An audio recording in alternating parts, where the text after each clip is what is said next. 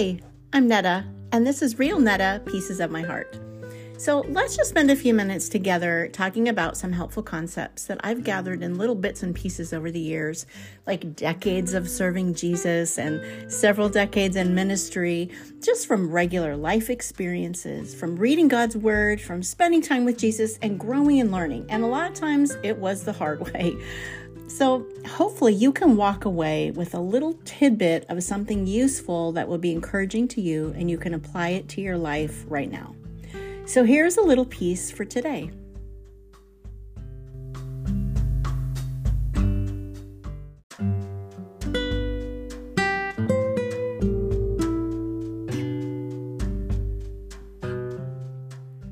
Are you a keep tracker kind of person?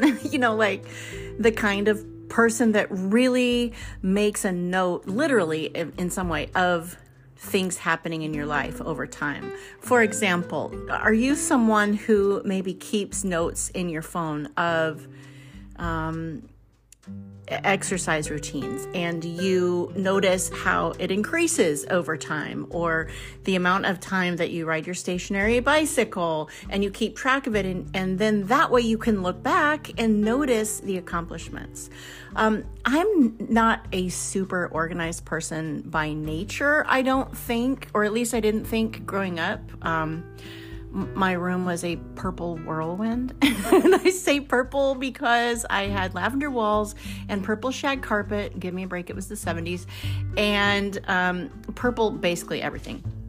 And I was not necessarily organized, but both of my parents were extremely organized. And so I figure I either learned it's learned behavior, or eventually it came out in my DNA. I don't know, but either way, I've learned over the years some ways to be organized, and keeping lists and keeping track of things not only helps me stay organized in areas that are important to me, and I'm not going to pretend I'm great at it, but what it really does in some areas is it helps me notice progress. It helps me be appreciative of things that I might not otherwise notice.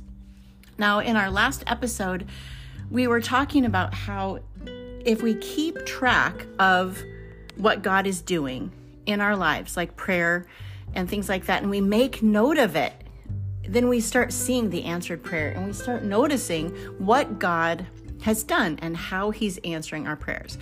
So I'm going to give you a little thing that I do, and I want you to just take it and ask the Lord if this is something that could springboard in your life, and you and God can set it up however He gives you the idea.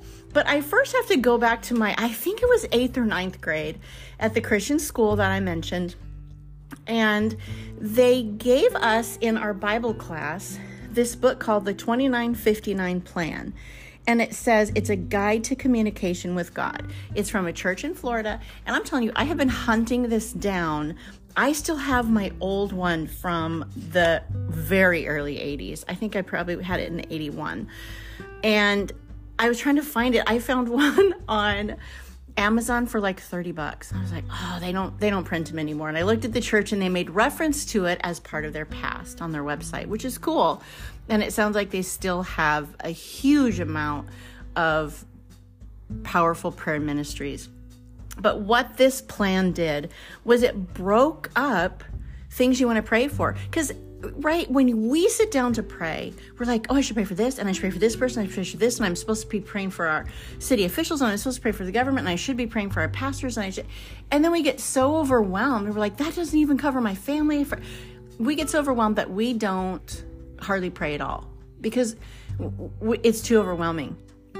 What this plan did was break it into days, but it also helps us understand that prayer isn't just about asking God for stuff. And maybe that's something I've learned more over the years. Of course, it's not just asking God for stuff, but it's talking to Him about stuff and people and situations and our needs. Because so often the answer to the stuff that we're praying about or the situation is secondary to what God wants to do in us. And prayer is a friendship. Prayer is communication. It's talking and listening. That's why I believe so much that Bible reading has to go hand in hand with prayer in some form, because that is his number one way of talking to us. And then the Spirit can bring that to our minds when we're in prayer too. Okay, so let me get down to the really practical things. You may notice on the little artwork that is on this podcast, it shows a Bible, a kind of periwinkle colored journal, and then this little index card holder with the little rings in it. And it has like flowery stuff. And I had printed that off something, something I bought on Etsy. But that little index card is I guess you would call it my prayer notebook. What I do with that is this. I have a section at the very beginning, a few cards, where I have scriptures written down that God has specifically told me to pray over, like my whole family, or scriptures I'm supposed to be memorizing. And I write down the date and I write down the scripture and I say like memorizing in 2023 or whatever. Then the first tab says daily. That daily tab has things I want to pray for every day. People I want to talk to God about every day. So that includes my husband, Chili, our kids, their spouses, our grandkids, whatever ministry perhaps that we're involved in, and people that are co-workers with us in that. That's my daily. Each person has a card. And if there's a specific scripture that God has given me for a specific season in their life, I write it out on there. But then any need that comes up,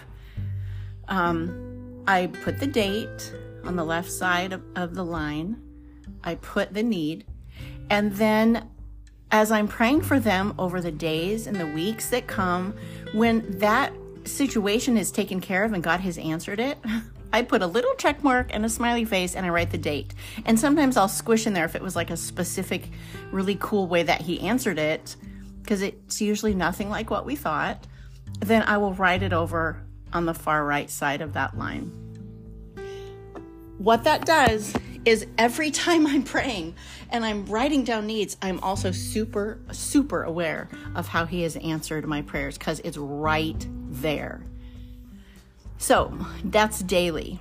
On Monday, besides the daily, I specifically pray for Chili's side of the family, and I name them by name, and they have their own card, and I write down specific needs, especially anytime I'm talking to my sister-in-law, and she says this and this are going on. I really try to right away write it down in the Monday section in the card with her name, because I want to remember it, and I also want to make note of when God answers that prayer. Tuesday, I specifically pray for all my side of the family. I have a ton of cousins and stuff. I have them all listed out. So besides my brother and his family, who I pray for regularly, I pray for all of my cousins and extended family and aunts and uncles, etc. On Wednesday, I have it broken down to pray for people that I have poured into, that I've discipled, or I am discipling or mentored. And that's kind of a big day. So sometimes those cards, if I add someone new, they get spilled into another day, which doesn't matter. Thursdays, I pray specifically for my closest friends. That's a small day. Friday, I pray for missionaries and specific ministries that we are connected to and with. On Saturdays, I pray for churches, friends of ours who are pastors and that are in ministry. And you're like, why don't you pray for them on Sundays? Well, I do pray for them on Sundays too, but Saturdays, I don't know, our hearts and minds are getting ready. Then on Sunday, I pray for government officials. So I have a card for state, and then one for federal, and one for local. And to be honest, I haven't been very good about looking up the names of all the people. I used to have the names of all of our senators and all that stuff when we lived in Michigan. I don't do that now. I tend to lump them together, although I pray specifically for local officials because we actually know some of them now, so that's pretty exciting. But however God leads you in that. So the point of me sharing this with you is maybe this is going to be helpful for you. Maybe this will bring some structure and it will help you not sit down and be like, oh, I'm so overwhelmed. There's all these people I should talk to the Lord about. And I don't even know where to start. This is helpful. And as we're praying for people and we're talking to the Lord about the needs that we're aware of, He very often then will give us something to say or some way to encourage them. Or sometimes it's pointing out something in us too that He wants to do or change, or an attitude in us about them even that He wants us to work on. So I'm sharing this with you. Let it be not a form of guilt or, oh, now I'm feeling like I'm supposed to do something else.